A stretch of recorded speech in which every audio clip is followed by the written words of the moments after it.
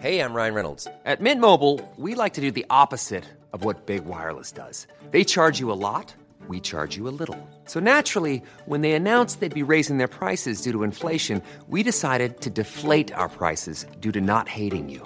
That's right. We're cutting the price of Mint Unlimited from $30 a month to just $15 a month. Give it a try at mintmobile.com/switch. $45 up front for 3 months plus taxes and fees. Promo rate for new customers for limited time. Unlimited more than 40 gigabytes per month. Slows full terms at mintmobile.com. 1, 2, 3, 4.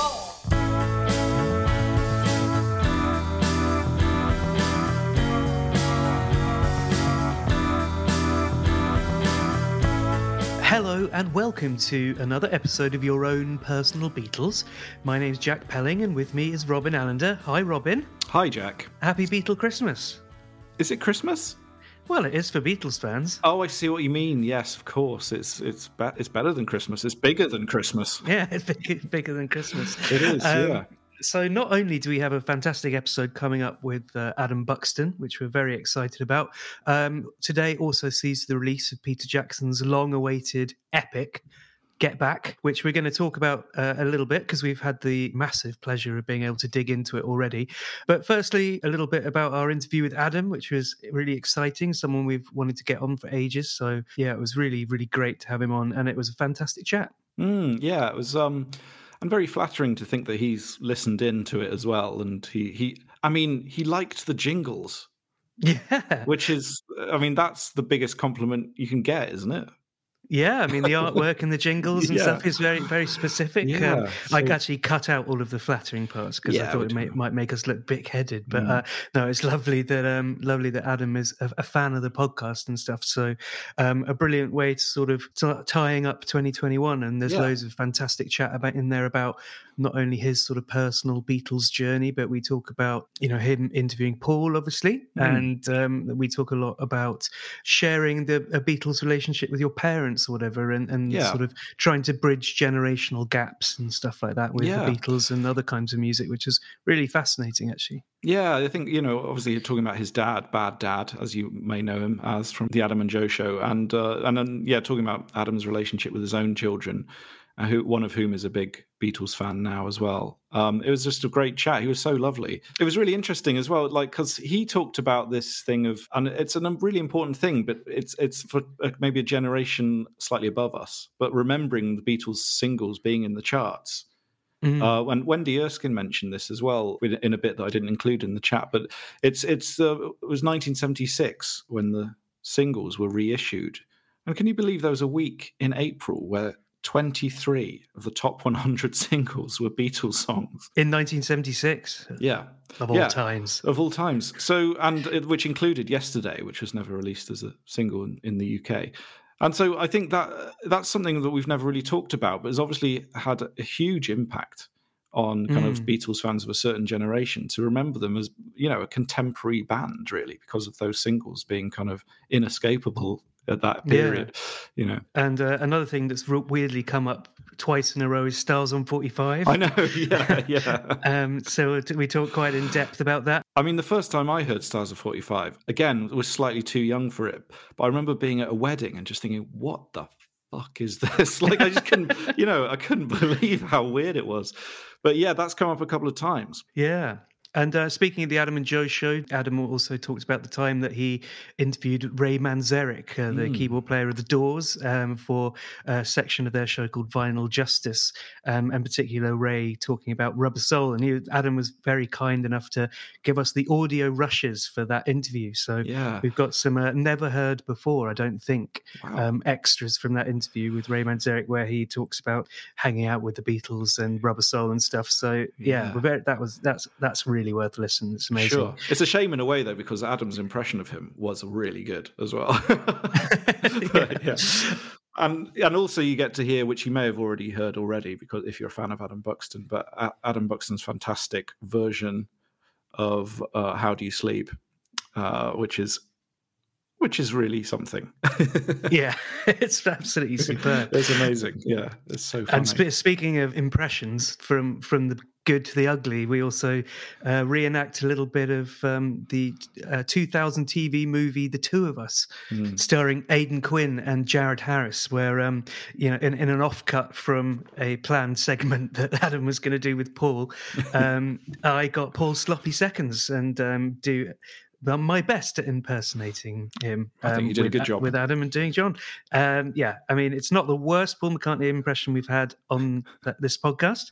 I really wouldn't want to take that torch from Pictures Trail, but it's well worth a listen for fans of terrible accents. Which there's also some good fun at the end with some scatological Beatles titles, and it was just a terrific. There's so much to dig into. It's going to be quite a long episode, but this week. We probably don't have time for any correspondence. We'll save that for the next one. But we can't really do a Beatles podcast coming out today without talking a little bit about Get Back. Yeah, so there's a lot to digest.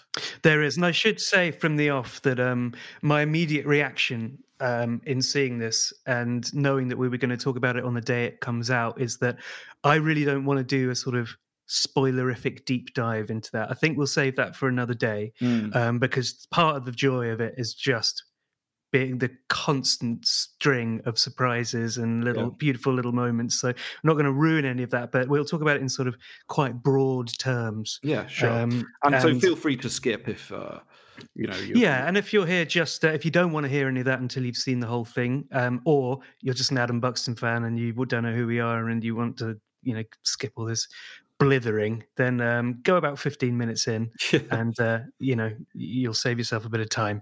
So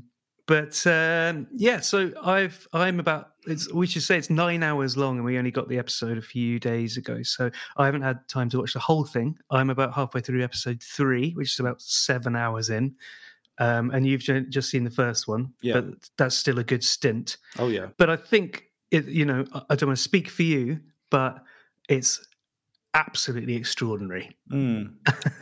I mean, a guest we've got coming up on the show likened the fact of this almost magical experience of, I don't know if you've had this experience of hearing a voicemail from someone who's died or something like that.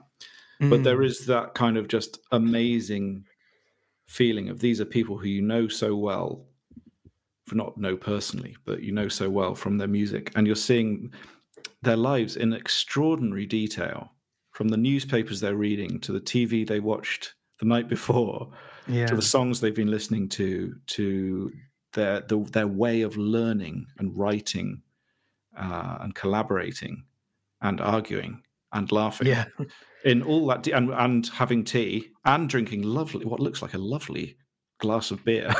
Yes. The pale ale, please, Mel. So it's, for me, the first thing was that extraordinary level of detail. You can smell the fag smoke. And I don't know if you've ever done a session like that, if you've played in a band and rehearsed for long periods like that. But I had that feeling of like your ears ringing after having amps on all day kind of thing. It's got that kind of sense of the frustrations, which we're all familiar with from the Let It Be filmed sessions and everything, but that kind of feeling of sitting around not knowing what to do and stuff. I remember once playing in a band where it was like, we were just jamming away, having the stupid jam for ages, and the manager came in and turned all the amps off and said, do you know how much this is costing us? but like there's something of that with this where it's just like there's no plan, there's absolutely no plan, and it's just that kind of waiting for things to come together is the kind of extraordinary thing to it. I mean, it's sort of, as I said to you yesterday, the overarching feeling of it is that this is an absolutely terrible idea from the beginning.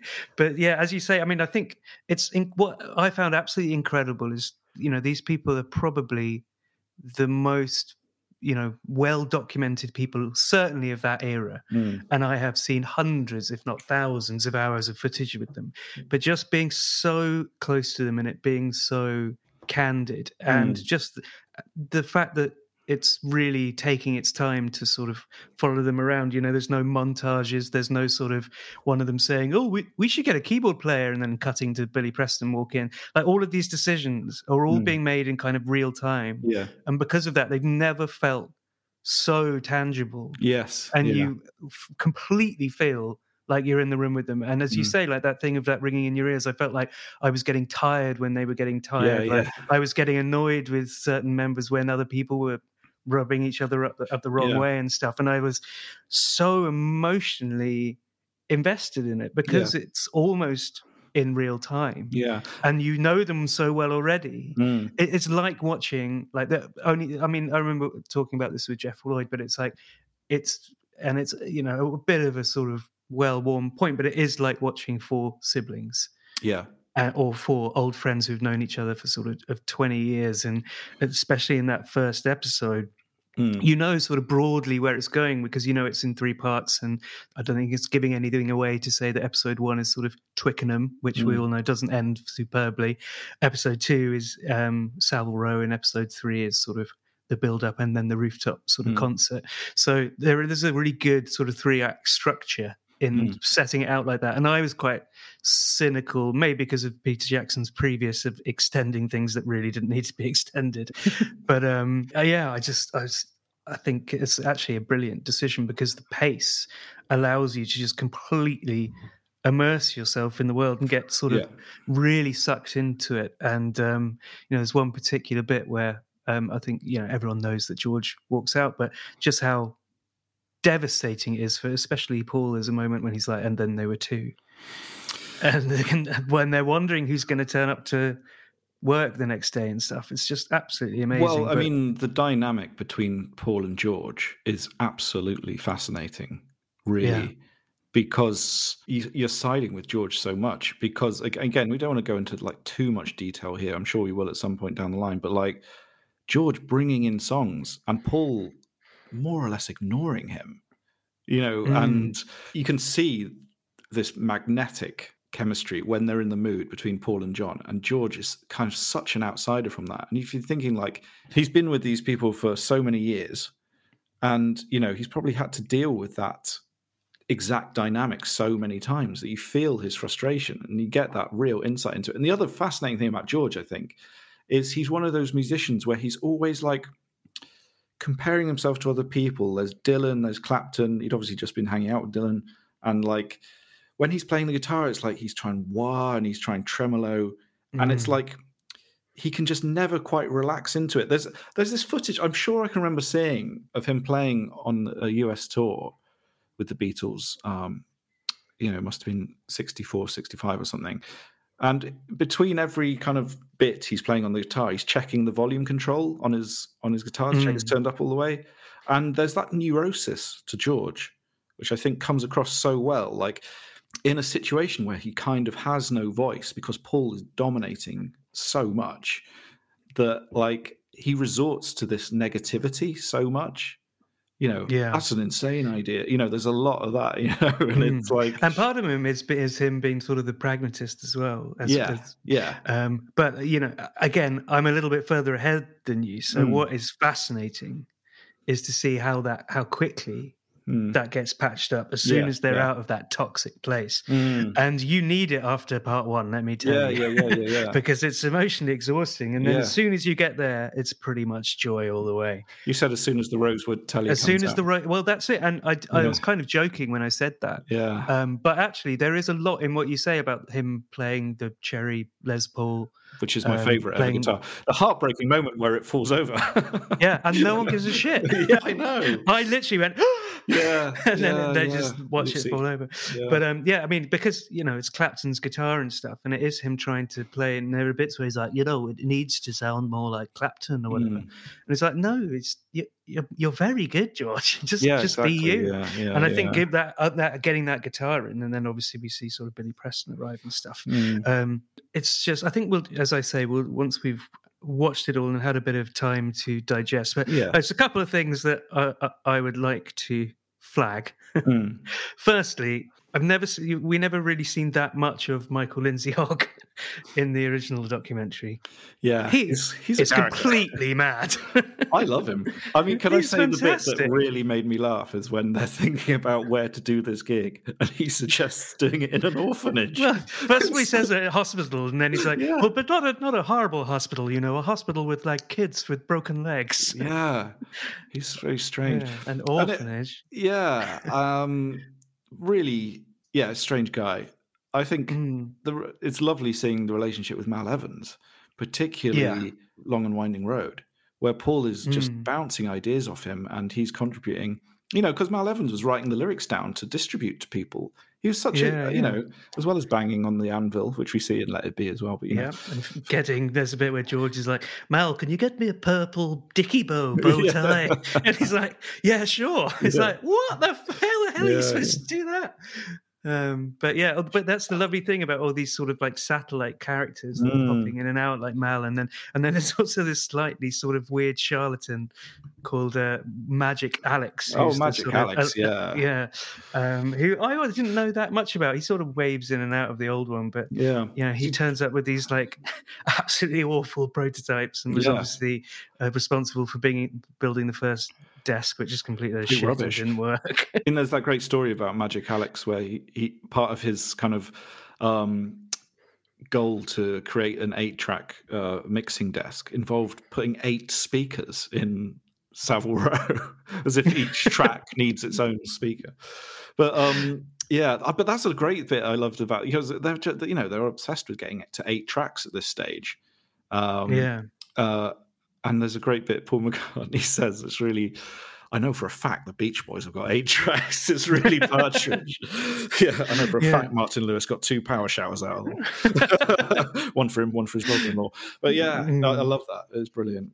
And we haven't talked about Ringo. No, I mean, Ringo is he's relatively taciturn. He is. And John Harris in an interview said the thing that surprised him when he was going through all the, he was transcribing the conversations, was how quiet Ringo was and how miserable he seemed. But I think Ringo is, I've never met a drummer who knows when to shut up as much as him. Yeah. If you ever practiced with a band, the drummer is just playing along and, but Ringo just absolutely knows exactly his role, which is not to demean him at all or to diminish his role.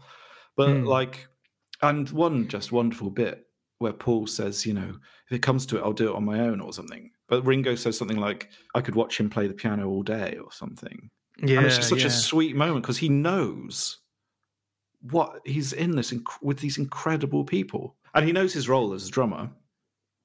And it's just like, he's just so fantastically stoical. And I think he's full of good humour in it. Yeah. And it's very much warts and all because he's got a terrible spot at one point, hasn't he? But for these moments, which just feel like just incredible sacred moments, there is just an incredible bit which is the birth of the song Get Back, which is probably the outstanding moment from episode 1, really. It's like a conjuring trick. It's almost like they're doing it in a biopic and you're like, for fuck's sake, people don't write songs like that. Yes, exactly. But Paul is so guileless about the way he composes. I've never seen anyone like that. I mean, I don't know why I would see many people like that, but for me, songwriting seems such a kind of private endeavor, but for him, it's this kind of performative thing. Yeah. He can't he can't help write songs. He just sits down at the piano and they just come out, And when he turns up, he's got so many, and he sort of, in a slightly barbed way, he says to John, like, have you only come with, like, 2 songs or whatever? Yeah. He's like, I work best when my back's against the wall. Yeah. But there's the amount of stuff that, especially when things aren't going so well, and he just sits down and plays, things that are going to be on, albums, 2 or 3 albums in the future. Yeah. Another Day is one of the ones it's he plays. pouring out of him. And then once the dynamic gets all nice again, and they go into sort of creative overdrive, that is when the foot really goes down on the gas and you start seeing some real magic. And once they get into Savile Row and things start to click, you can see everyone getting excited about it, including sort of George Martin. And it's a bit where George Martin says to George, he's like, just, everyone looks so happy. It's so good to see you all bouncing off each other again. And you can see it would have been a mistake to have gone and all of this stuff. And it's an absolutely, it will fundamentally change my relationship with the band. I really believe that. Because it's just so, you've seen them in such a different light. And I think the overarching thing for me was just, I absolutely fell in love with John again in a way that I haven't for, sort of 10 years. He's just such there's nothing sort of abrasive about him in this film. There's nothing sort of spiky. He's really matter of fact. He's actually the most self-aware and diplomatic one, where when Paul is getting a bit sort of bolshy and annoying, he's the one who sort of calms things down, and he's brutally honest. And, and you could he just feels like the most mature one in the room, which I would have guessed from what I knew about those sessions, that his heart wasn't really in it, but he's as desperate to make it work as Paul is. Yeah, and he is in love with the Beatles as much as Paul is, and these are all sort of cliches that Paul has said is the beauty of this film, but it really, really comes across. And it made me. I got quite emotional watching it. I knew I would. It's no surprise to anyone, but just watching him and the moments where. Because they're kind of semi-aware there's a camera there. Yeah. But the moments that him and Paul get together and they're just sort of... Even the way that they diffuse an argument is done in a way that you can only do with a family member or someone that you've known for such a long time, because they're sort of tacitly apologizing to each other without saying the words. And they just have this complete unspoken connection. And sort of knowing what happened after that, it's just, I find it it's so heartbreaking, especially because we've seen Paul in the flesh talk about that and stuff recently. But so far, I've got a couple of hours left to go, but I think it's sort of as important as the anthology it's going to be. Sort of level of importance for a generation. Yeah, for sure. Do you think there will be people who think it's kind of taken some of the magic away by seeing them this up close? I would have said that when I was one episode in. Right, yeah. And I'm not saying that just because I'm one episode ahead of you, but I really, when I finished part one, and we should say that they're very keen to stress for these early reviews that we don't interview it in parts. So sorry, we have done that. Yeah. But, you have to, they want to think of it as one big project. Yeah. And, I did feel after the first act, shall we call it, very sort of deflated and emotionally kind of exhausted and like, I don't know if I really wanted to see that. It's like, parents or couples that have split up, you don't want to be in the kitchen with them when it's happening. You got to, as well, and there's a point Ian MacDonald makes, is they were almost surprised by how bad it sounded in Twickenham. As in, they're not playing together brilliantly at the start, and some of Paul's ideas, like when they're doing "Don't Let Me Down," and they're doing this they're working on the bridge, and Paul's suggesting these backing vocals and just really steamrolling it, and it's like, Paul, that's such a shit idea. And obviously they don't end up doing it, but you can see, that it's not quite. And he's desperately trying to wrestle, control, and and it's anything productive from these sessions that everyone can see is a fucking nightmare. And to be fair, George is the one who's like, there's nothing's good is going to come of this. Yeah. Fuck it.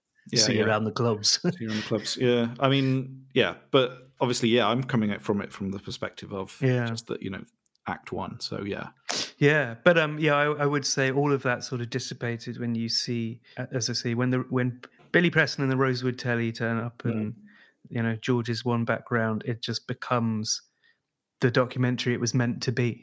I think we've probably said enough for now. Sure, yeah. I mean, we've got another episode coming up next week, so we'll probably chat about it a bit more. But I think maybe around Christmas we'll do an episode where we talk about it more at length, because we've had time to digest it. What do you think, Jack? Yeah, I think so. It's going to be. It's definitely going to be one I'm already looking forward to watching again.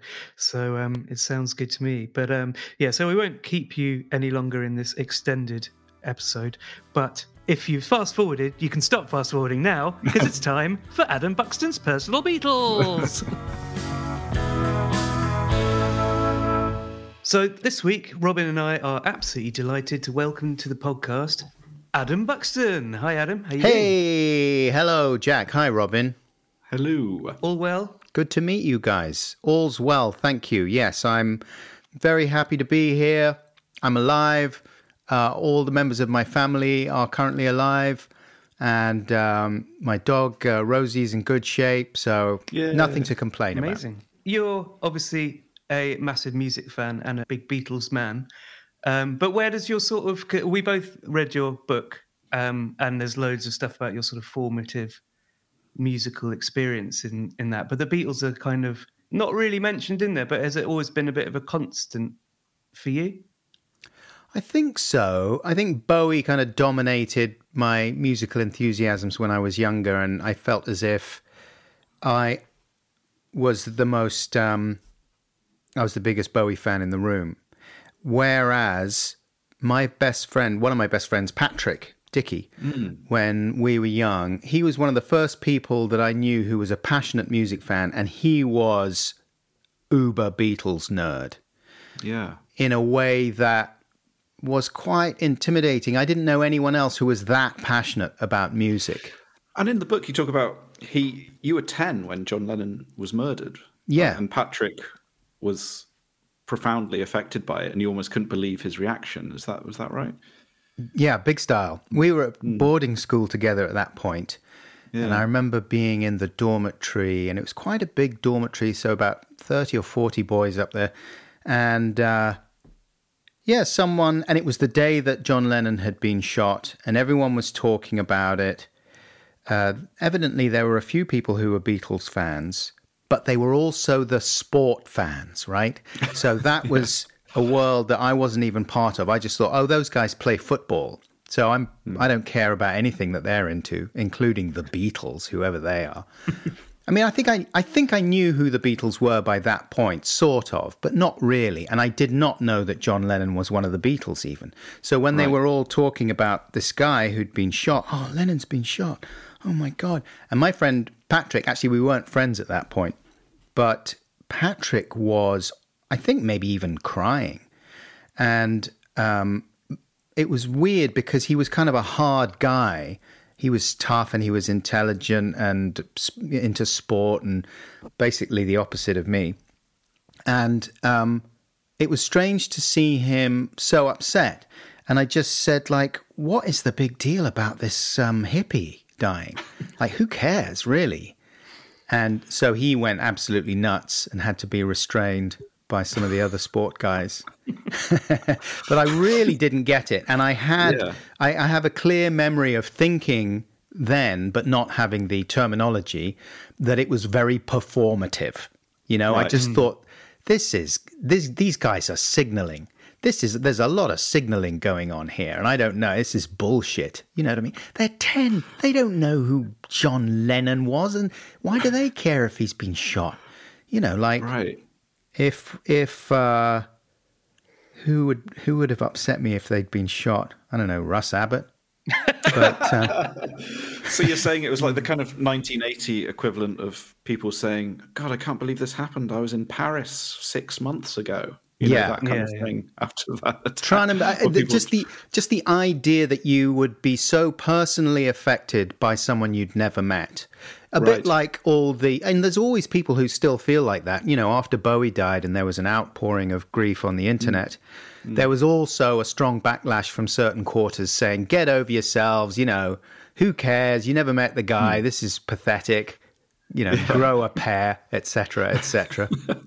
And I think I was in that camp when Lennon was killed. I'm sad to say. When Bowie died, though, did you get a bit grief possessive with people who were quite performative? when he died, because there seemed to be a big thing about you didn't love him like I loved him. Yeah. No, not really, because I've never been one of those guys. I mean, I felt a kinship with people who were upset. I stayed away from some of the more performatively grief-stricken ones, but there were lots of people on there sharing stories about Bowie that I found very comforting, because my dad had died 5 weeks before as well. So I was still in that morbid zone. And then when Bowie died, it kind of gave a bit of shape to some of the feelings I hadn't been able to express about my dad. And then reading people's recollections of encounters they'd had with Bowie, sharing clips of strange things that he'd done on TV interviews that I'd never seen before. I found that tremendously comforting, to see other people's perspectives, Yeah, I remember that.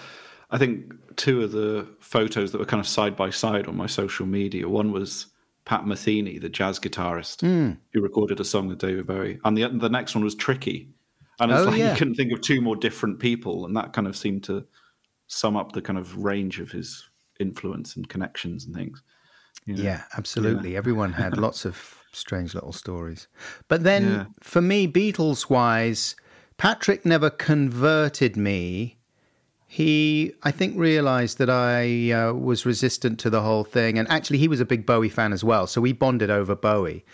But then earlier than that, I'd been exposed to the Beatles as just this kind of enjoyably strange, anomalous cultural phenomenon via my parents in the early 70s. Because my parents were friends with these people who were a bit more trendy than they were. Both my mum and dad were quite conservative in almost every way. But my mum was about 15 years younger than my dad. So so she was a bit more open-minded. And when we went to stay with these people in Scotland, they were a bit groovy and a bit younger than my dad. But my dad wanted to impress them because they were quite posh. And it was a world that my dad was keen to be a part of. And they played Sgt. Pepper in the lounge while the kids fooled around. And they had a playroom. I'd never been to a house with a playroom, like a dedicated playroom. And it was a big old room as well. And they had Mousetrap. I'd never seen Mousetrap before the game. So I was trying to assemble Mousetrap. And then I every now and again would wander in to see what Mum and Dad were doing in the big room. And everyone was smoking and drinking booze, even though it was the afternoon, and laughing and laughing. And the soundtrack was Sgt. Pepper. And I'd never heard grown-ups playing that kind of music before. My dad was a Wagner guy. If it was party time for my dad, then maybe you get a bit of Glenn Miller or maybe Ella Fitzgerald. That's about as groovy as my dad got.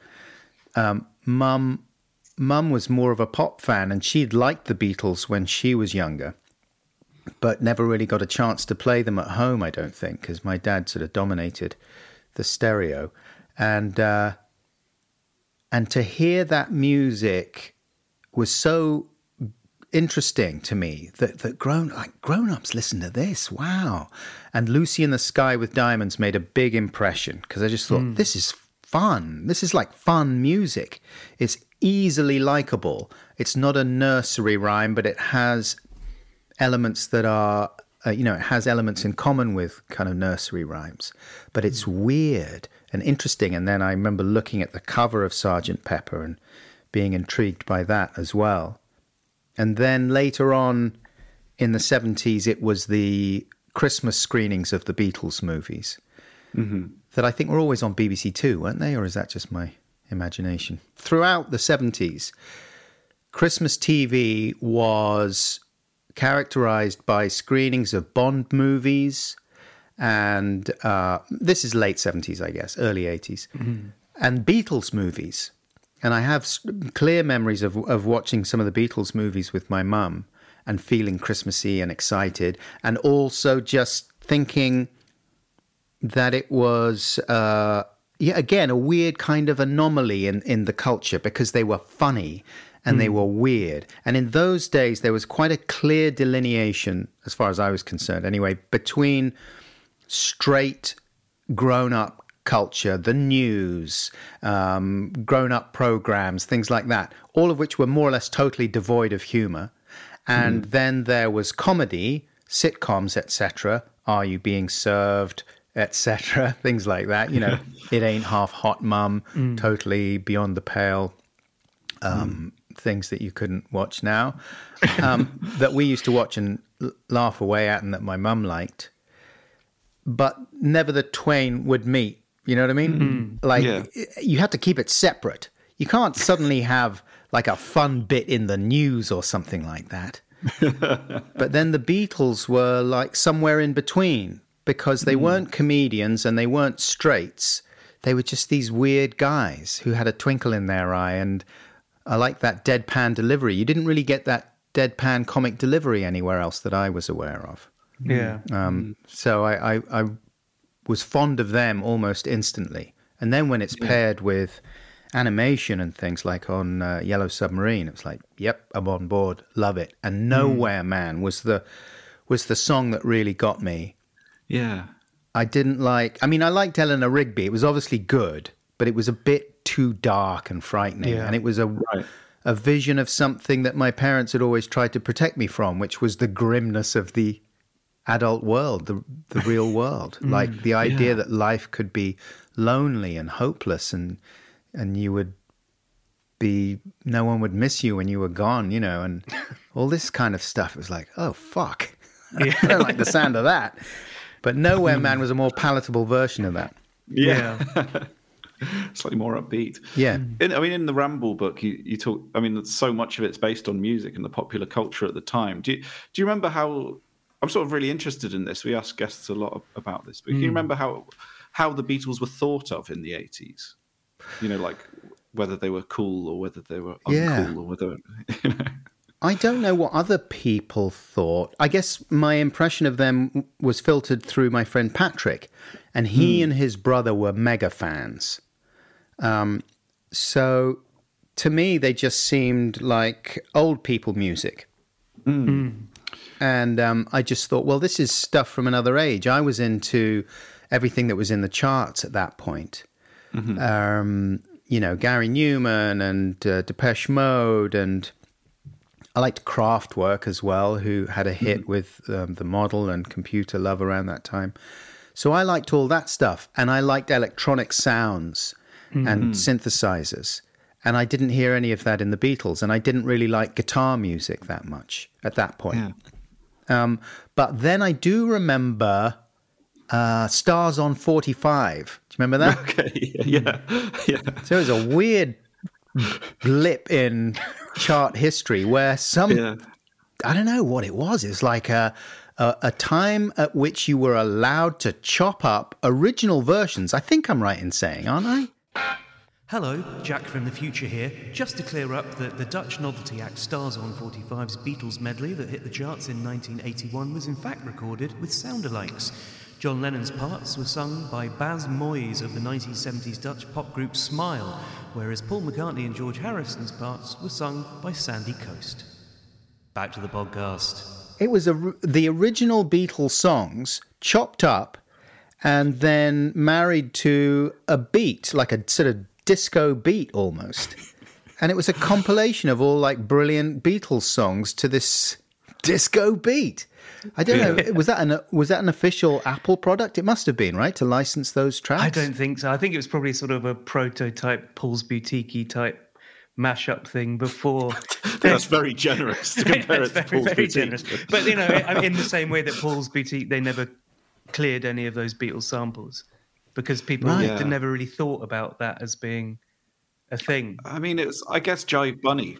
I remember Jive Bunny. I think I was a bit young for Stars of 45. Yeah. But Jive Bunny must have been a similar thing where maybe you're just using such small clips of the songs. I haven't listened to it recently, so it's possible that they were sound-alikes, because I do remember that they were joined together by not the Beatles singing those stars on 45. We got to keep those songs alive like we can work it out. So come on, twist and shout and all this kind of thing. It was like a song about how great the Beatles were.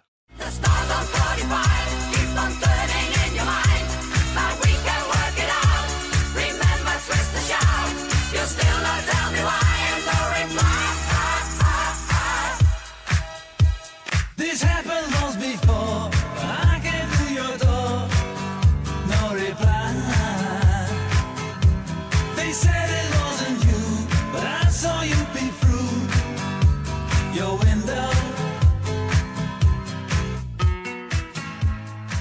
But anyway, I liked it, and I thought, yep, up for that. That sounds pretty good. I like those little snatches of songs.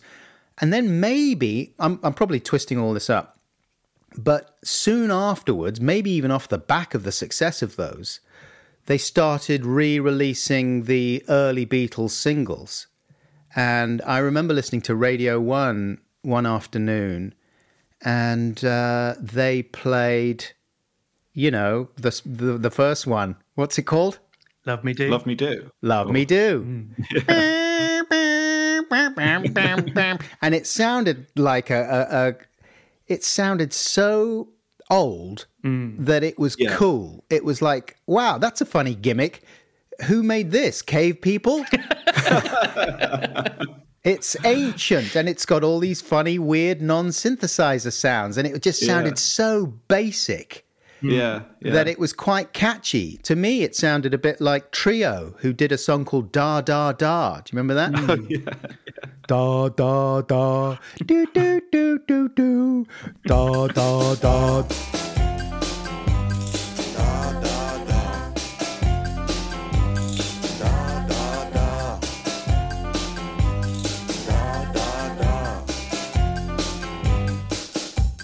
These German guys, and they had a little Casio VL tone and did a very basic beat on it and did this super stripped down song. And to me, that's what Love Me Do sounded like.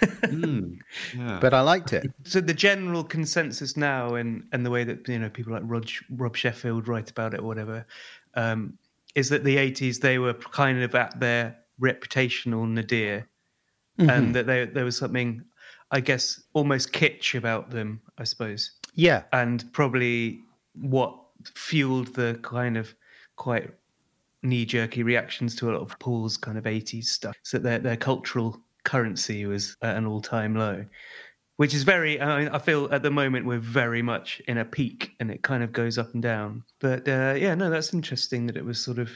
Because when I first got into... I remember hearing synthesizers on Abbey Road and thinking... I can't believe there were synthesizers in that era. So you've got the Moog on, you got that white noise wash on I Want You, She's So Heavy. Where else have you got synthesizers there? Here Comes the Sun. Oh, yeah. Something, that's very Moogie. Yeah. And Maxwell Silverhammer. Yeah. Right.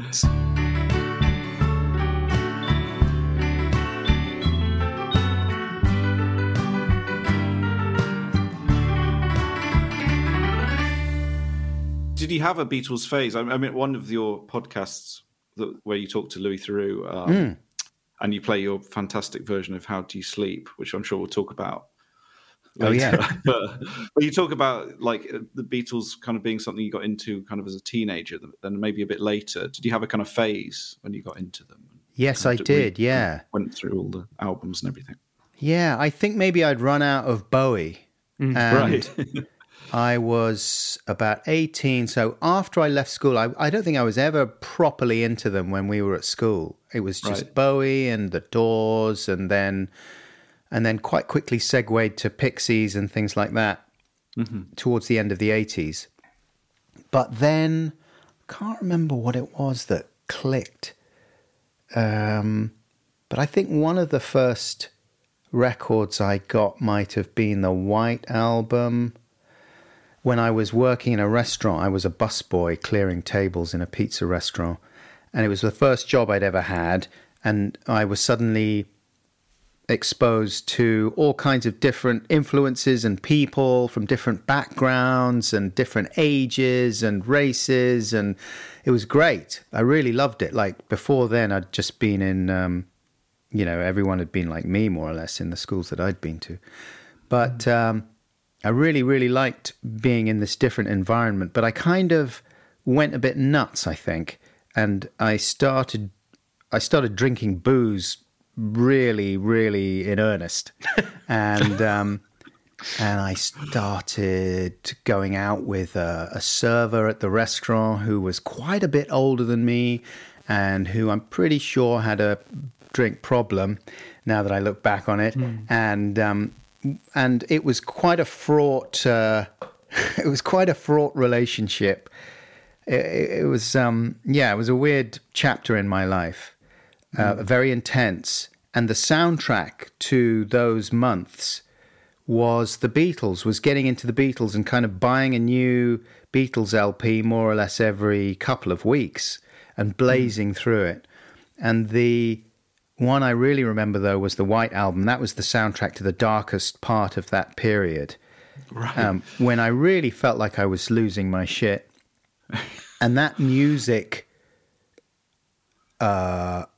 almost, I don't know, it seemed to sum up where I was, like especially Happiness is a Warm Gun. I almost get flashbacks when I hear that still. Yeah. Right, yeah. Just sitting on a park bench in the middle of the night, just thinking, what the fuck is going on?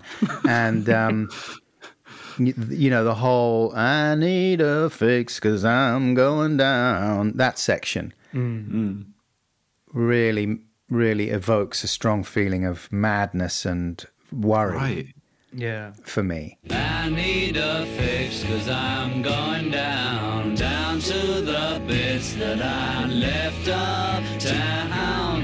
I need a fix 'cause I'm going down. It's quite scary stuff.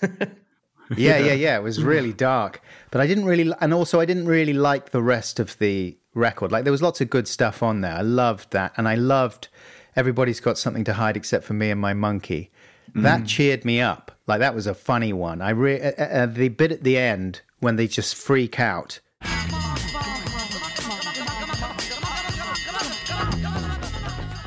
What are they doing? They're hitting cowbells there or something? It's ringing a bell, isn't it? I mean, this is ringing a bell, but I think they were ringing a bell. Yeah. Yeah, it's like a fire alarm or something. Yeah. I just imagine them all hanging off the back of a fire engine and hammering on like Trumpton, bashing this bell. And it really made me laugh. I thought that was pretty funny stuff. But I really liked the early ones, though, the early records. And I think probably, like a lot of people, ended up listening most to Rubber Soul. Like I liked Revolver. That was definitely good, and much more like an indie record. I mean, it was almost indistinguishable from a lot of the indie music that I was listening to at the time. The modern, Pixies stuff. To me, it felt of a piece, and not dated in any way. But Rubber Soul sounded a bit older, but just the songs were so good. Every single one, it was like, yep, this is good. And also, they were quite easy to sing along with, And you didn't, it wasn't totally impossible to make a decent fist of singing along with them and sounding quite good. And I loved every single song on that one. And I remember me and Joe Cornish used to do a thing on our TV show called Vinyl Justice, and we'd go around to people's houses and look through their record collections and pick out the most embarrassing ones and tease them. And we were in Los Angeles doing a couple, and we went round to Ray Manzarek's house. Speaking of the Doors keyboard player when he was alive. And I remember he didn't really have too many really embarrassing records. Earth, Wind and Fire and Axis Boulder's Love, I remember from that one. Oh, really? Wow, holy shit. I was big Adam Joe fan when I was... Oh, wow, that's cool. Thanks. The first video. And that was my particularly favourite, because I used to have a poster of Axis Boulder Love, and every time I looked at it, it would remind me of Ray Manzarek going like, "Vinyl, man," whatever he says. Wow. But that's cool that you remember which records he has, and you remember accurately because he only had cool records. I mean, he just had sort of great records from the 60s kind of thing. There was no, we were always hoping to find the Chuckle Brothers or whoever the equivalent was. I remember, was it Frank Black just had Buzzcocks, like just hundreds of Buzzcocks CDs? It was virtually the whole thing he had, wasn't it? He had a very neat little wallet of very good music. I mean, he had Donovan, and he had a lot of Ramones, and Buzzcocks, things like that. But Ray Manzarek, it was all classic 60s rock, and we were thinking, God, this is going to be a boring one. And also, he was a little bit tricky and kept on correcting us on the pronunciation of his name and things like that. Manzarek. No, not Manzarek. Manzarek. That's what we said. Manzarek. Anyway. I've got a Beatles album. I've got one of the original Sgt. Peppers. I think you got it up here, if I remember correctly. I could find the goddamn thing. You got Rubber Soul here. Rubber Soul. There you go. Oh, this. Let me tell you about this one. This is the one. Yeah. When I realized that the Beatles... See, when the Beatles first came out, this is before your time, you chaps are quite young, so you probably don't know this, but the Beatles were a teeny bopper band. Yeah. They were considered, kind of for teenage girls, She loves you, yeah. I mean, quite frankly, it wasn't Miles Davis or John Coltrane. And then I saw this album cover. Yeah. And I happened to be myself on a psychedelic substance. While you saw it? The first time you saw it? The first time somebody showed it to me. They said we went over to someone's house, and I'm just going, whoa. I'm doing that Jim Morrison thing. Yeah. Whoa. See, we did do that on, that thing. We'll do the Morrison, do the Val Kilmer. We did that on acid. And they said, hey, we've got the new Beatles album. And I said, new Beatles album, man, let me see it. And they showed me this, and I went, boing, because you could look into their eyes. John Lennon looking at you, and you knew that this was no longer a child. These weren't teeny boppers. These weren't guys making music for teeny boppers. These fellows had all ingested LSD. I knew it. I looked at them and I said, these are now acid heads. And turned the record over and started looking at some of the songs. I've just seen a face, of course. And I'm looking through you. When I heard I'm looking through you, right? LSD. I'm looking through you. Where did you go? I thought I knew you, etc., etc., etc. What did I know? And Girl, when you first heard Girl, did you hear the hidden dirty references to tits? No, I can't say that I did. You can hear it. The backing vocals are going tit, tit, tit, tit. Well, you know who that is.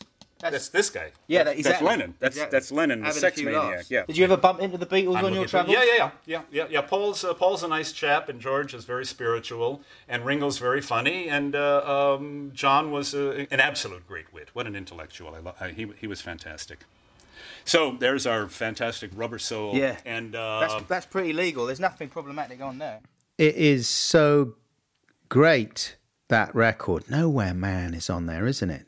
So I loved Nowhere Man. If I Needed Someone, what might be one of my favourite Beatles songs, I think. Drive My Car is a hoot. In My Life, of course, is agonisingly poignant and brilliant. Even after... Who did the version on the crappy album with, the one with... was that even Robin Williams who did In My Life on that record? I think he did Come Together, Robin Williams. Oh, yeah. Oh, no, I tell you who did In My Life. Sean Connery. Oh, yes, yeah. God. It's like a sort of, William Shatner-esque kind of exactly right word thing, yeah. There are places I remember all my life, though some have changed. Some forever, not for better. Some have gone, but some remain. It was like that. Yeah, it's definitely a one-take reading of it. Can I go now? Yeah, exactly.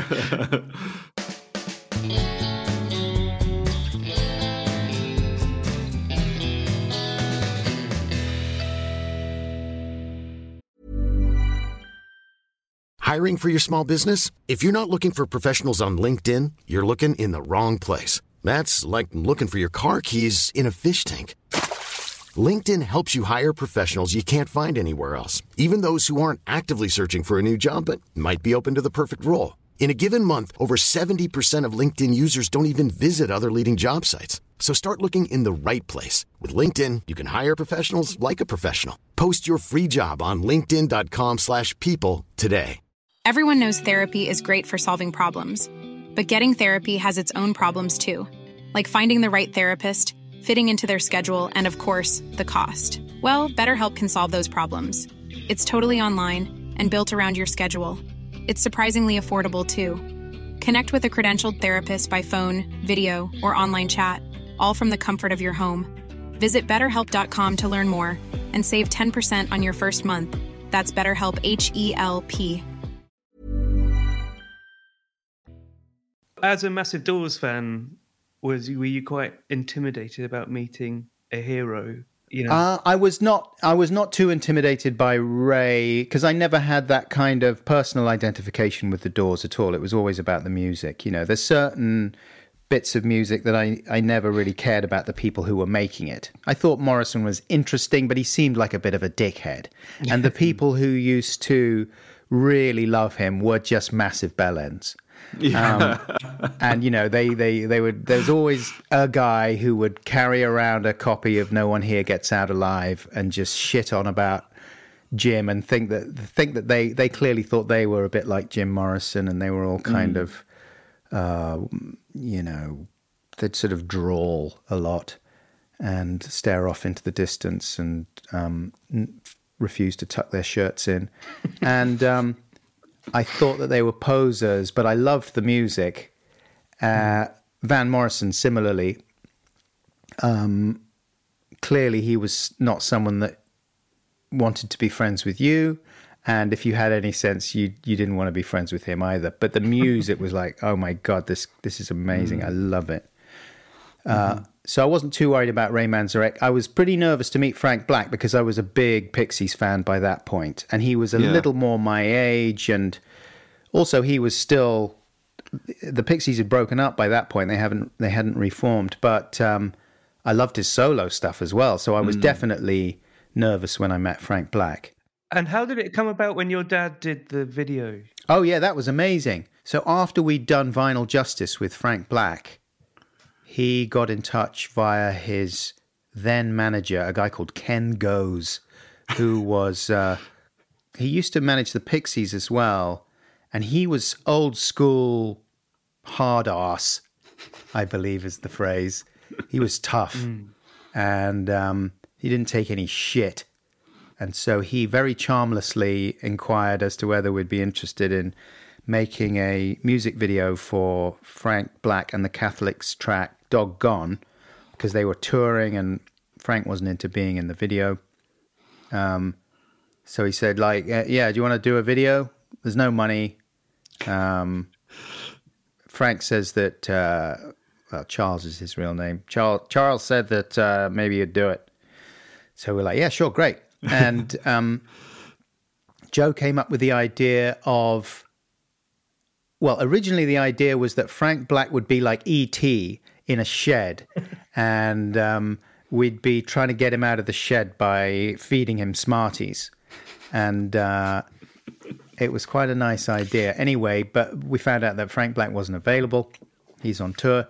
So instead, we thought, okay, let's use my dad, and who was then in his mid-70s, maybe late 70s even, but he was always up for helping us out with anything, and he was part of the show. The Adam and Joe show. So we got him to be like a sort of crazy old street preacher guy, the kind of person that you still see outside Brixton Tube and places like that, And he had a sandwich board that we made for him saying, the end is nigh, and I am here on one side, and the end is nigh on the other side. I am here was one of the lyrics from the track, and we got him to go around London like handing out flyers with Frank Black's face on them to people in the street, in between lip syncing with some of the words to the song. And we did it guerrilla style, like just going up to random people, some of whom were quite rude, and told my dad to fuck off.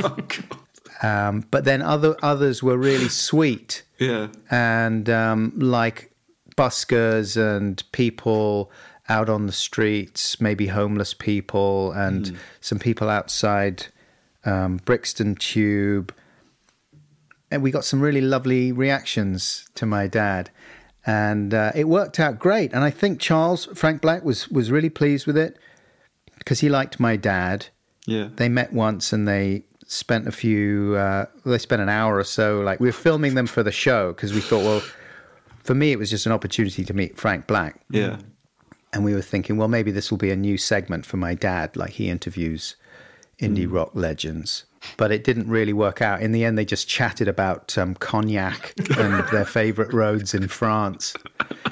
And it was a bit too Daily Telegraph, really. That's so good. I mean, your dad's was such a big fan of Bad Dad and everything. And you talked a bit there earlier about him listening to Sgt. Pepper. He was a slightly older generation to the Beatles, so did he kind of think of them in the same kind of critical way that he did modern acts like Radiohead that he reviewed on the show, or did he recognise how good the Beatles were, despite being a bit older? No, he thought it was all crap. Right. He thought it was all absolute crap. Really? They were, they were long-haired yobs as far as he was concerned. Yeah. He bundled them in with everybody else. Yeah. He didn't see the charm in them. He wasn't interested in the songs because to him it was like, it's those druggy weirdos. Right. They're the, the figureheads of a culture that has become totally corrupted, and it's the end of civilization as far as he was concerned. Absolutely no redeeming features at all. The trumpet solo No, on not Penny really. Lane, No. He, like occasionally, I've got a couple of memories of him really struggling to be positive about things that I loved. Yeah. Like Bowie, and but he just couldn't manage it. Like he came in one day, and I was listening to Transformer, and I must have been about 10 or 11 or something. I was in my room, and I just got Transformer. I loved it, by Lou Reed. That is, and I was drawing a picture I was copying the cover of Transformer, and then I wrote at the bottom, I thought, well, I'm going to give this a title, this brilliant artwork, and I wrote at the bottom, Lou Reed, Vicious. That was the title of my portrait. And then my dad came in, and he looked at the picture, and he said, oh, that's a very, very good picture of a very creepy-looking man. What does Lou Reed Vicious mean? I said, well, the guy is called Lou Reed, and he's got a song called Vicious. And to my dad, it just didn't make any sense. Like, why would you do a song called Vicious? Music is supposed to be uplifting and edifying. It's supposed to appeal to the higher emotions. Yeah. Why would you want to drag everything down into the gutter and celebrate an entirely negative feeling, a negative quality like being vicious? And he said, oh, it's all very sinister, and just left the room. That's so funny, because I'm so interested in my dad's no longer with us, but he was born in 1945 and loved the Beatles. But it's just any records post-1970, he just didn't get pop and so like Bowie, glam, punk, just absolutely not for him. And it's so weird because you sort of try and think, well, punk was just a bit like rock and roll, really. Just, but like, it's just it didn't work for him. It's kind of really interesting. I was always interested in that. Whereas the Beatles he could fit them in. He could see how good the songs were and how there were elements of folk and elements of classical music that he could respond to. But it was a really interesting generational divide, I think. My mum's the same, actually. Yeah. My dad's probably somewhere in between. He's 1941, and he has a begrudging appreciation for the Beatles, but he cannot abide anything that I grew up listening to. His thing was always like, but you can't whistle it, can you? It's like, well, maybe shouldn't be the seal of approval for... Yeah. It's so short-sighted, though. That's the thing I always think with my dad is like, you're a clever guy. He's way more well-read and intelligent and lived a more interesting life than I certainly have up to this point. And yet he just couldn't see past the haircuts and the sound, the general sound. It just repelled him. And it was like, mate, you like Glenn Miller. This is Glenn Miller. It's just different instrumentation. You're into the songs, right? The tunes. And the other weird thing as well is that, I don't know about your fathers, but my dad could listen to some pretty heavy-going classical music when he wanted to. Right. Like, War Requiem by Benjamin Britten or whatever. And that's not an easy listen, It's that anti-establishment thing, I think, that was for my dad. He similarly couldn't overcome it. But, he loved the sort of... He was a big, Duke Ellington, Count Basie, Glenn Miller person. Right. And he always liked the sort of edgy... his favourite song ever is Caravan, which is one of the more sort of, discordant Ellington tracks. And it's actually like really weird. You could see it as being a real precursor to sort of like bebop and something, but there's a very, very fine line. He likes sort of Dizzy Gillespie. Anything after that is like stupid nonsense. So I think it has a lot to do with just what age you are and what your sort of cut-off point is. That's the thing, isn't it? It's such a big part of music is the emotional associations. And it's very difficult to be objective sometimes.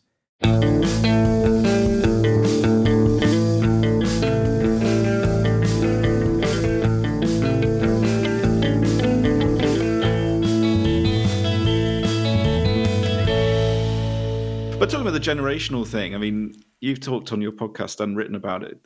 Kind of, you've got a teenage son, and you've kind of you've talked a lot about kind of being in the car with him and introducing him to songs and music and things. And one of those was, I Want You, She's So Heavy and everything. And you said now that he's a huge Beatles fan. So how does it work? Sort of being the father figure, the father. The father. Well, it is great in some ways. That was a real watershed moment, and in fact, he even mentioned it out of the blue the other day when we were talking about the Beatles. He was like, "Oh yeah, do you remember when you played me that song? I always remember that." It was like it was a real moment. We both knew the baton is being handed across to another generation. There's part of me that feels a bit guilty because I sort of think my job as a dad is just to cut ties and let them go, and off you go. You make your own life. You find your own influences. But at the same time, a big part of what made me want to be a father was like communing with them and enthusing with them about some of this stuff. So it is really gratifying. I mean, I think he's pretty good, actually. He's into, he spent ages and ages listening to modern stuff, and he loves MF Doom and Tyler, the Creator, and all that stuff. But he's going through a jag at the moment of going quite retro, a lot of Doors. And actually, I think I Want You, She's So Heavy was one of the first Beatles songs he heard. And it was so great listening to it in the car. And we cranked it up really loud. And he'd never heard anything like that with that long coda, that repeating riff that gets more and more intense, and then the white noise, and then suddenly the cut-off at the end of it. I mean, it's such an amazing piece of music, I think. And so far ahead of its time, I think, when it was made. That's like noise rock, and there's everything in there. There's there's like history, there's the blues, and then there's a window onto the future and kind of weird abstract musical expressionism, and fucking hell, it's amazing. And he got it, and it was so exciting being there in the car when he heard it for the first time, and he got it, and he was like, wow, that was great. And he's not, no disrespect to him, I love him very much, but he's not the most expressive guy.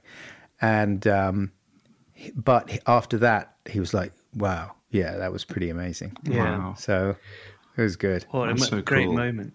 Have you heard the version on that they did at Trident?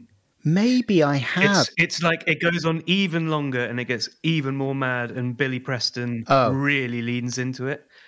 And the Hammond playing on it and stuff is absolutely incredible. I've heard one where there's some amazing Hammond stuff. Maybe that's the one. I also heard a little outtake, a studio outtake with someone coming into the room and saying, would it be a problem if you just turned it down a little bit for the next take? There's been a complaint. A complaint. Amazing. My boys are ready to go. John? Yes? Have you had anything to him? What? Is it possible without affecting yourselves too much to turn down a little? Apparently there's been a complaint. From who? From somebody outside the building. What are they doing here at this time of night? We'll try it once more, very loud, and then if we don't get it, we'll try it quiet like it might do it the other way. Okay. The loud one, last go. Last chance to be loud. 1, 2, 3, 1, 2, 3.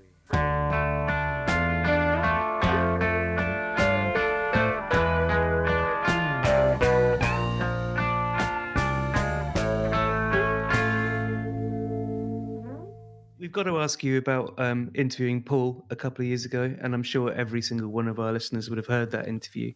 And it was incredible. And it comes up a lot on this podcast. And because it's a side of him that I think you managed to get out of him that's quite rarely seen, of him sort of guard down and not being too performative. And yeah, it's such an amazing interview. But what was it like? How did it come about, and what was the sort of emotional build up to it?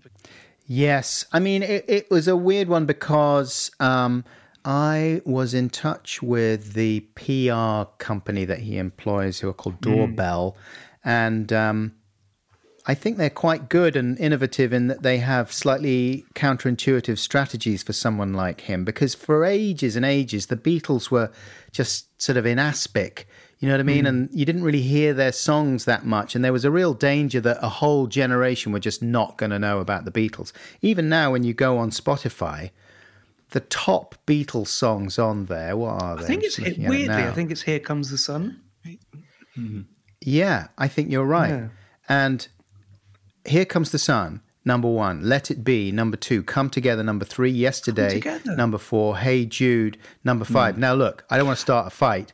They're all great songs. None of them are my favourite Beatles songs. I think that's swayed by Abbey Road was a huge seller in America.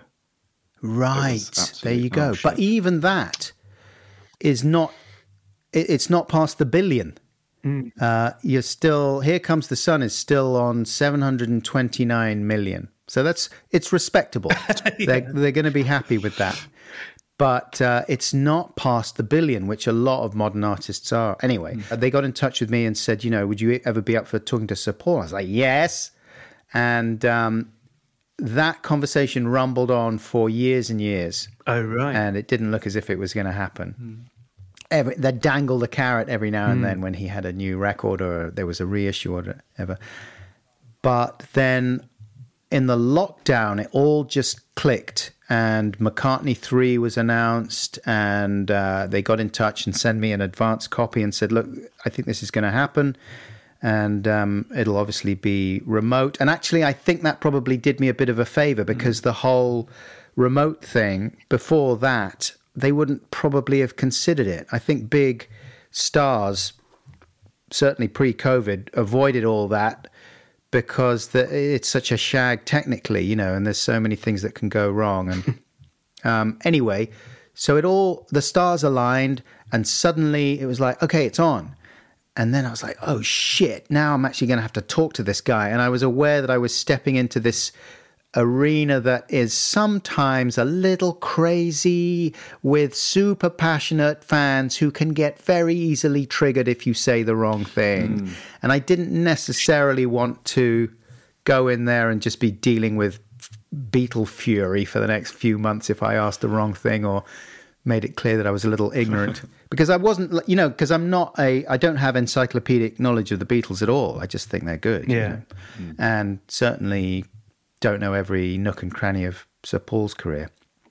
But it was fine. And I guess I thought, well, this has just got to be worth a try. Probably what's going to happen is I'll get, I listened to quite a few interviews with him before I talked to him, and realized fairly quickly, oh, okay, he's like a stand-up comedian. He's got a set of stories that he tells. He's been asked all these questions a million times. He is, aware that there's nothing to be gained really from being candid at this point, from telling people something that he's never told anyone. Why would you, Instead, he's just spinning the same stories slightly differently, depending on what situation he's in.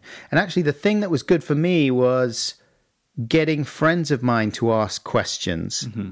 And it was a writer friend called Nina Stibbe who sent me a question which was just like, what's his favorite food? And it was I think it was because it was so banal. Yeah. But universal, it's the kind of question that they ask in smash hits or whatever. Yeah. You wouldn't ask Paul McCartney, what's your favorite food? It's like, that's Paul McCartney. Yeah. And so I thought, well, I'll give it a go. I'll just see what he thinks about these questions that some of my friends have sent in. You know, Alex Horn asked him a question about what do you read at night, or what do you what's the last thing you think about at night? And someone else asked about what TV he was into, and maybe I asked that. I can't remember. But those kind of banal questions that maybe you wouldn't think of asking someone like Paul McCartney actually ended up being quite good and set him off on a slightly more personal tack than perhaps he would have done otherwise. Yeah. And you know, those are universal things, aren't they? So he talked about his Marmite and hummus bagel, which was actually a tidbit that I'd got from an NME article I read.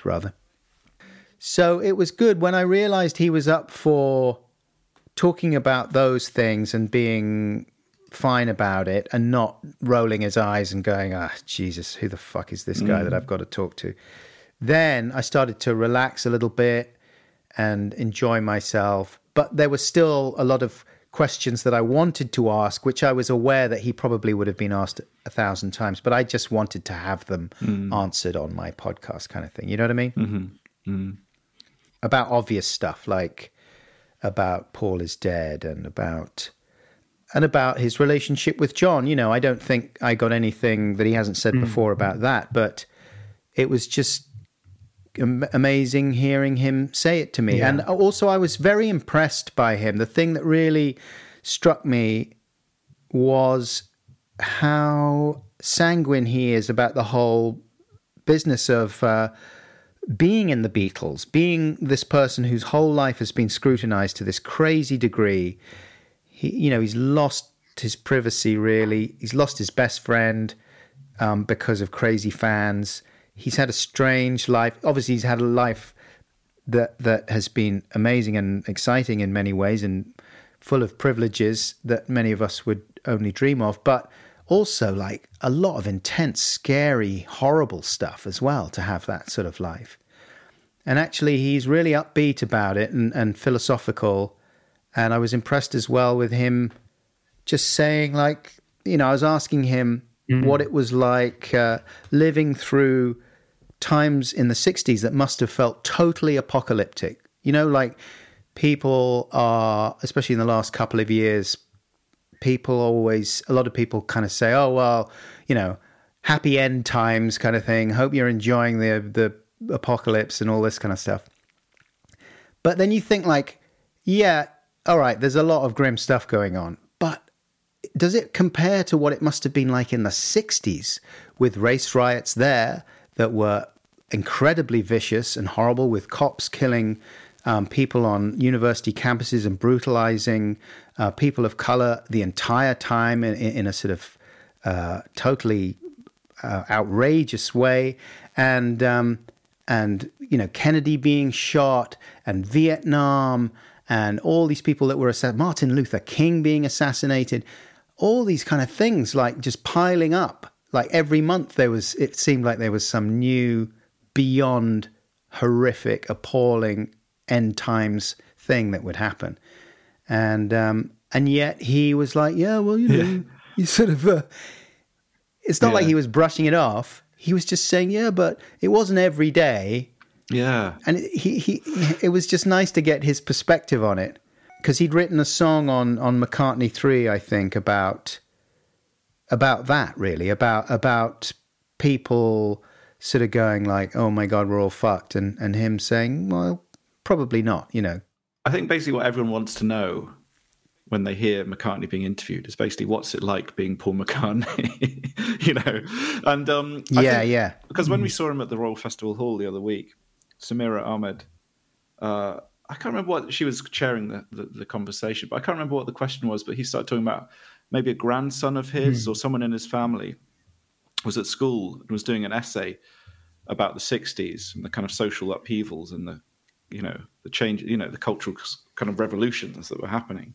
And Paul McCartney said, so I spoke to him, and like everyone sort of laughed, and he's sort of like, why are you laughing? But it's like everyone's laughing because like, well, because that was you caused that, you know. And that's the thing where it's like, you know, to have that, live a personal life, but also to have been basically responsible for basically representing what the 60s was. It's so unimagineable. That's right. But like, to be one of the key players. I know, it's so weird, and yet he didn't act as if he felt like that. He was like, well, yeah, we were backstage, we were going to do a show, and we heard Kennedy had been shot, and it was really. But they just felt like, well, they were in their own little bubble, and they were just getting on with what they had to do. So you get the impression that he didn't really feel, they didn't feel part of, we're history making culture shapers at all. But that's a great thing you said about the interviews. Well, the questions he does respond to kind of tend to be the more normal, everyday kind of questions. And I thought that makes me think of, because you mentioned before about the film Two of Us. And I started watching a bit of it after you emailed. And the thing that's kind of interesting about that film, which is about Paul and John meeting in about 1976. Paul visited John in New York, and it's kind of a fictionalized account of what might have happened that day. But the funny thing about the two of them is that they're always talking in kind of real profundities. Whereas what would have actually happened was it would have been about hummus and bagels, or something like that, But yeah, what do you think of that film, Adam? I like it a lot, and I think I came across it one evening. I was away from home, and there was, I'd just done a show or something. I went back to my hotel room and just wanted to watch something stupid, and maybe I was on a jag of watching a lot of Beatles interviews, and I'd listened to a really interesting interview with George Harrison. Have you heard him being interviewed by Howard Smith? I don't think so. No. Is that an American chat show host? No, he's a radio host, WABC FM in New York City, this DJ Howard Smith. And I think you can still buy the audio if you search for Howard Smith. And he interviewed all sorts of rock luminaries, and he did a couple of interviews with Lennon and with Yoko, and there's one he does with George Harrison in May 1970, and it is really strange because Harrison is totally straight and open, and he's just answering every single question in a way that you couldn't conceive of someone doing now, even if they're just promoting some boring Marvel film. You know what I mean? They're going to be all cagey and, oh no, I don't want to do any spoilers, and I don't want to say anything bitchy about any of the cast, and I don't want to imply that maybe the film is a little bit boring and shit or anything like that. Everyone has just got to keep it totally on message and airtight, and you wouldn't even think about asking someone about their financial arrangements but he's totally candid about it. Anyway, so I was listening to that interview and watching John Lennon interviews, and then I came across this film, which actually I think they've removed from YouTube now, but you can still see clips, and it's called Two of Us, and it is, as you say, about Lennon and McCartney coming together, and who is in it? It is Jared Harris, who, of course, was in Mad Men and Chernobyl. And who's the other guy? Aidan Quinn, exactly. Yeah. With a slightly ropey Liverpudlian accent. Yeah, some of the accents are a bit Taffin-esque at times. Sure, absolutely. But not too bad, and they're both talented actors. And it's Michael Lindsay Hogg who directed it. And from 2000, and Lindsay Hogg directed the videos for Paperback Writer and Rain and Hey Jude and Revolution. So he's part of the kind of... And made the Let It Be film as well. Oh, yeah, there you go. Yeah. And it's really not bad. Like, even though it's got a lot of biopic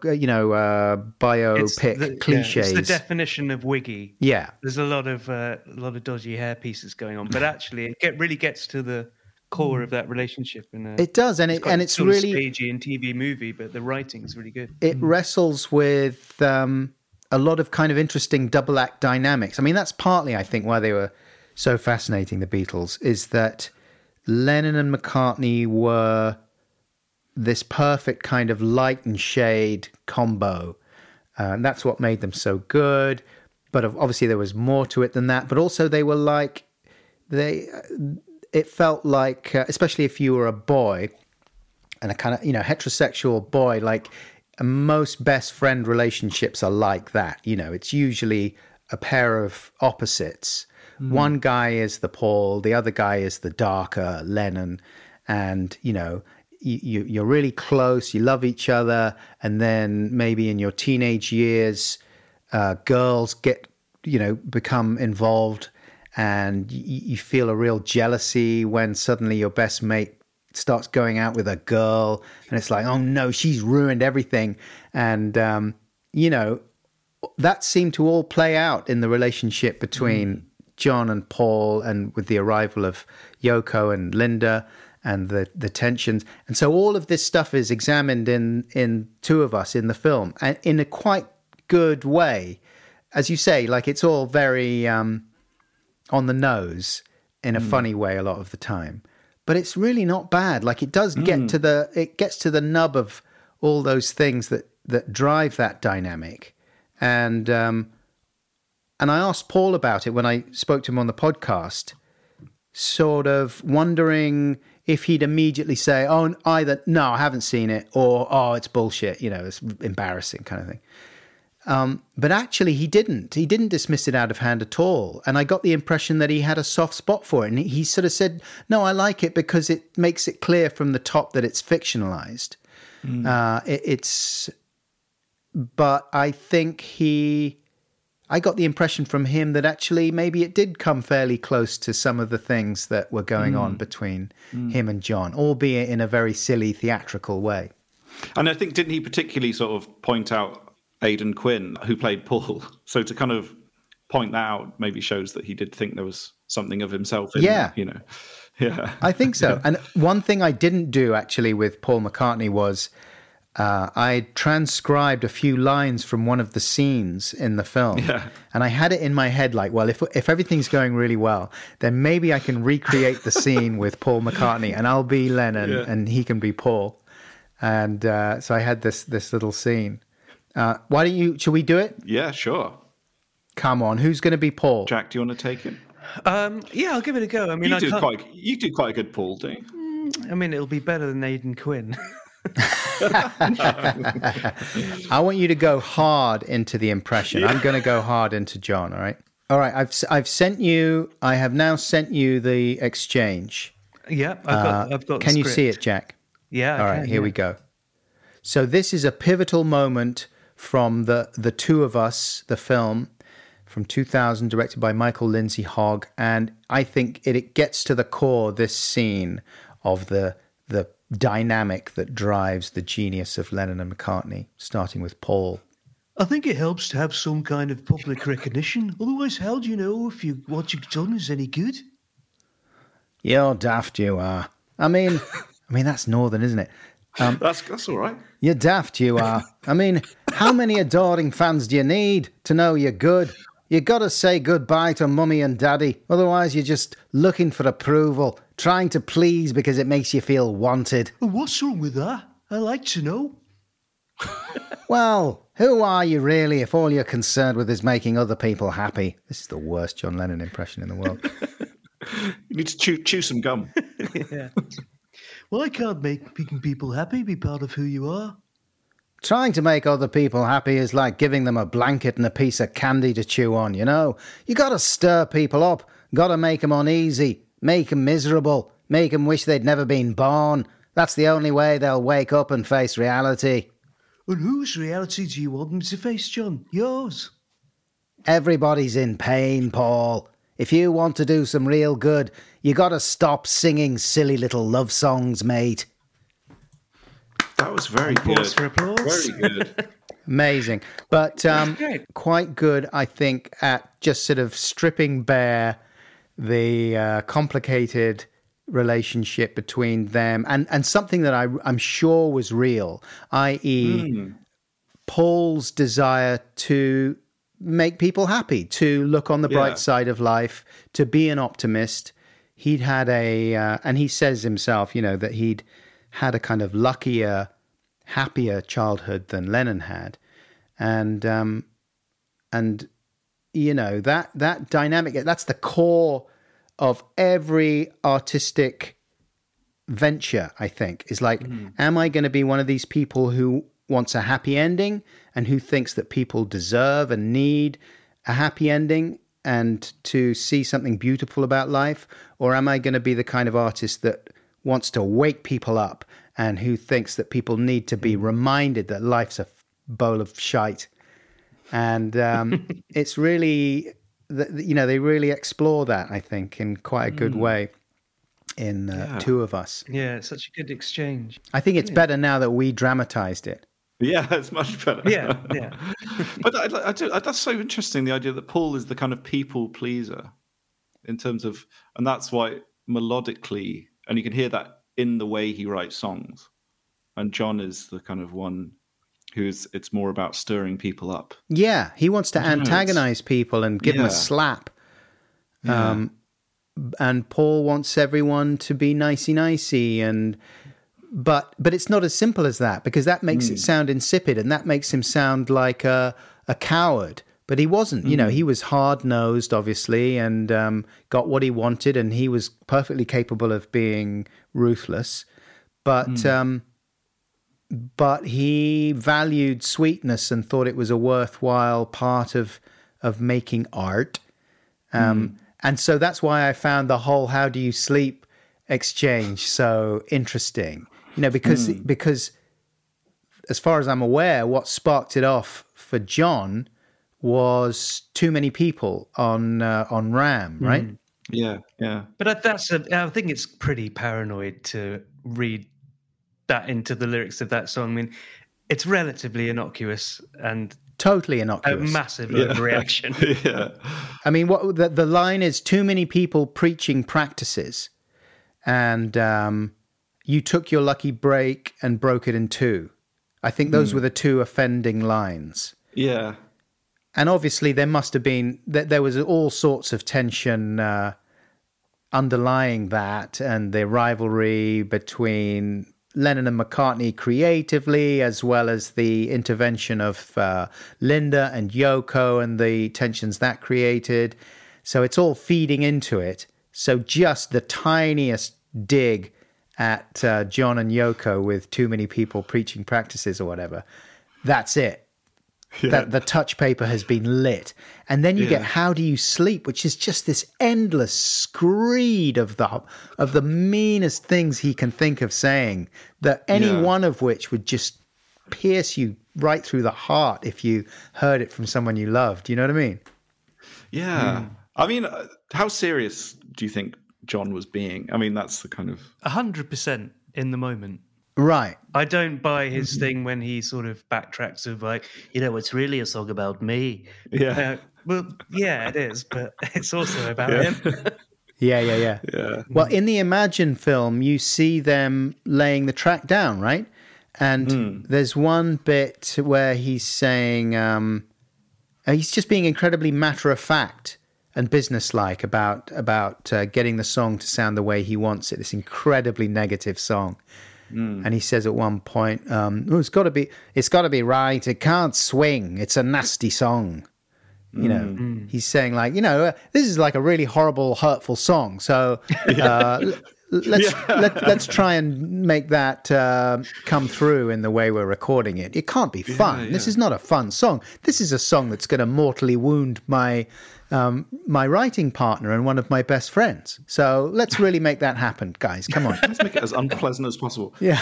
I did like in your version, my favourite lyric of yours. So on the podcast, you kind of recorded you found an unreleased take of it. That's right, isn't it? That's the version.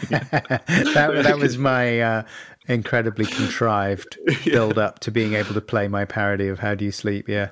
The lyric, some people think your eyes are like those of a sweet puppy dog, but to me they just look like two giant piles of shit. That was my favourite lyric. I felt that it was like that was more or less the same level that he was operating on with the real lyrics. Sure. Yeah, it's so vicious. Do you mind if we play that for people who might not have heard it now? I'd be delighted. I do not think the cheesy music you make is good. If Stevie Wonder asked you to do a song comparing race relations to a piano keyboard, I bet you would. Some people think your eyes are like those of a sweet puppy dog. but to me they just look like two giant piles of shit. Paul McCartney, I'm upset, so I'm lashing out at you.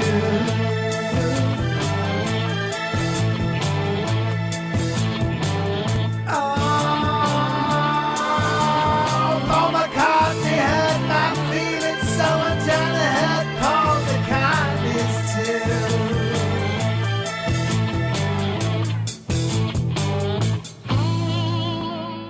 There you go. Cool. That was good fun. Singing on that.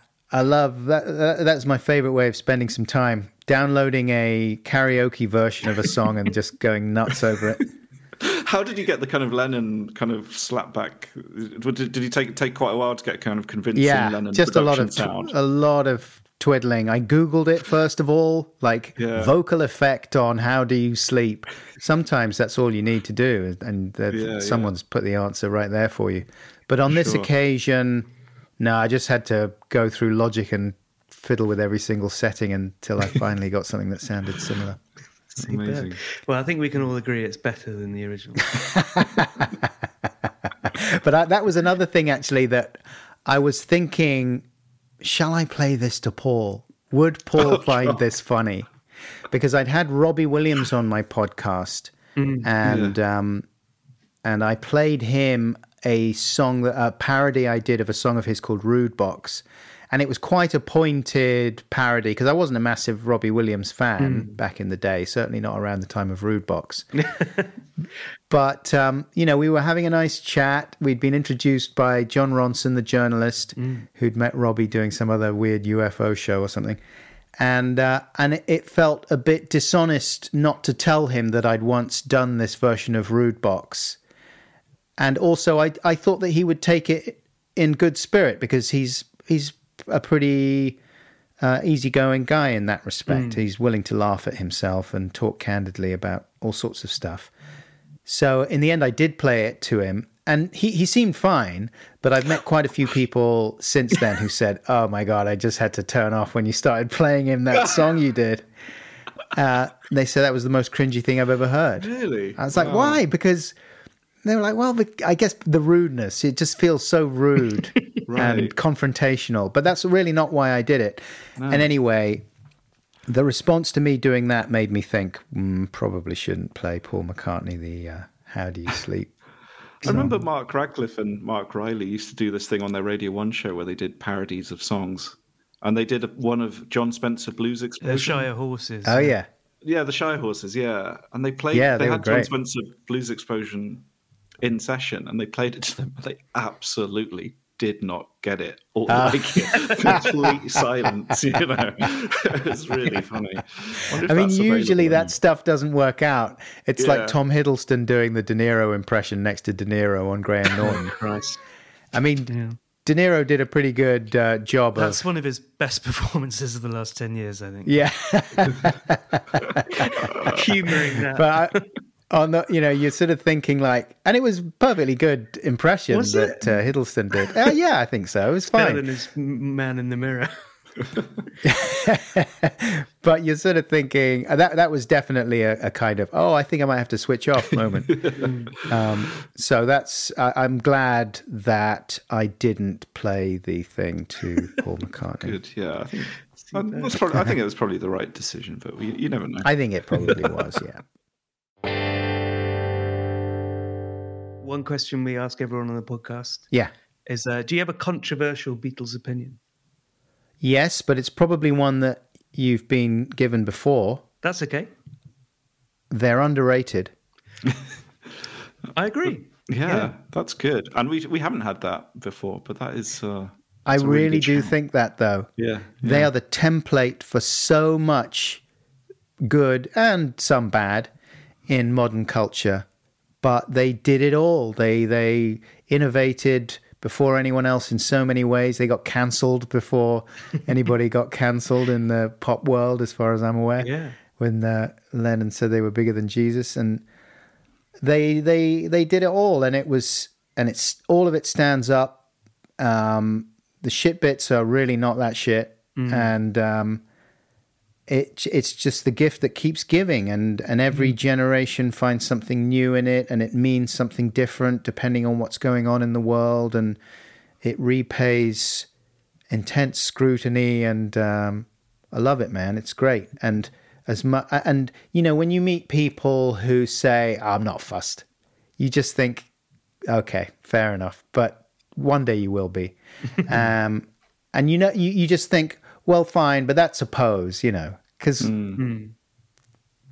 if you can't find anything in there, then good luck. Before we conclude, I would really like to drag the whole podcast down into the gutter. Please. And read a list that I was really fond of coming up with, that I put this in the background of a thing I did on the Bug TV show. Bug is this live show where I talk about music videos, and we did a TV version back in 2012. And maybe I worked this in somehow as a quick visual gag. But I always was fond of it, and no one thought it was funny. And it was a thing that I nicked off John Holmes, the comedian, who would do similar things, maybe on Twitter. And it's just scatological Beatles titles. And I've got, this is a fun game that anyone can play at home. I've got the long and winding turd, brown submarine. Twist and you don't have to respond to any of these if you want. You can sit in silence. I'm just going to read them. All right. Twist and shite. Dear Pudence. We can work it out. You don't even have to change the title for that one. That's good. Yeah. Back in the Poo SSR. Poobladi Pooblada. That's not a good one. Why don't we do it in the road? Again, don't have to change anything. Within You, Without You. Sergeant Pooper's Lonely Farts Club Band. And, of course, Black Turd. Black Turd straining in the dead of night. Lovely. Take these laxatives and learn to shite. All this time, I was only waiting for the... I haven't finished the rest of that. Still working on that. Yeah, that's excellent. That reminds me of... There was a pub in Bristol where on the inside of one of the cubicles, it has the last film you watched is the name of the poo you've just done, and someone had done the remains of the day, which was, I thought that was quite clever. I mean, it does make me laugh, that stuff. It used to make Joe. I'm sure it makes a lot of people cringe, and Joe always hated it when I did stuff like that on the radio show. He thought we were it dragged us down too much, but not for me.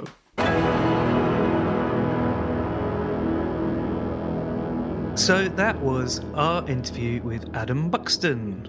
Great times. Sorry it got so scatological.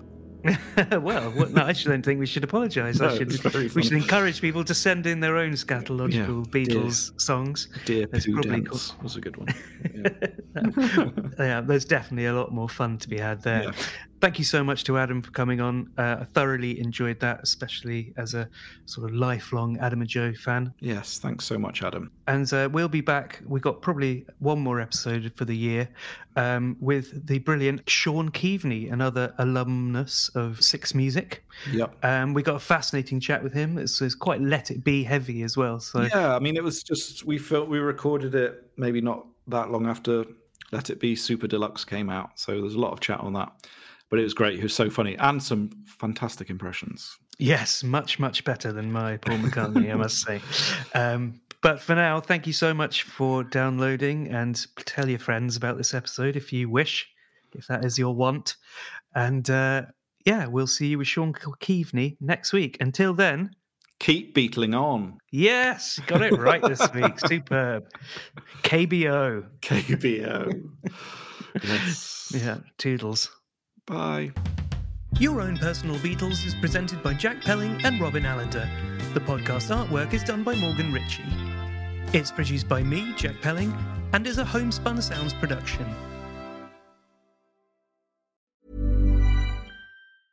Hey, it's Paige DeSorbo from Giggly Squad. High quality fashion without the price tag. Say hello to Quince. I'm snagging high-end essentials like cozy cashmere sweaters, sleek leather jackets, fine jewelry, and so much more. With Quince being 50 to 80% less than similar brands. And they partner with factories that prioritize safe, ethical, and responsible manufacturing. I love that. Luxury quality within reach. Go to quince.com/style to get free shipping and 365-day returns on your next order. Quince.com/style.